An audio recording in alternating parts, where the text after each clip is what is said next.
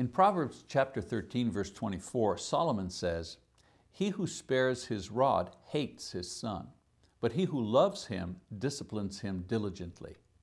In just a few verses, God's Word lays out four very important principles to guide parents in the difficult task of disciplining their children. Principle number one, discipline is based in love. The sometimes unpleasant task of discipline would become more acceptable if both parents and children understood that discipline, in whatever form it takes, is an expression of love. If this were the case, parents wouldn't avoid it and children wouldn't resent it as much. Principle number two, discipline is necessary. Parents are often wearied by the constant need to discipline. As Christians, we should remember that sinfulness affects everyone, even children.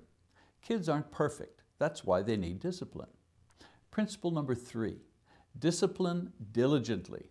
Solomon said to do this, act diligently.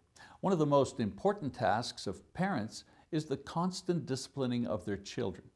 Parents shouldn't become discouraged. All children need discipline over a long period of time. And principle number four, discipline prevents destruction. Without discipline, a child is ruined.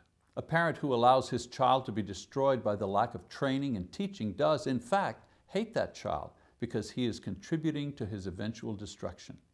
As parents, we need to remember that diligent discipline now may avoid a long life of regret for both parent and child later on.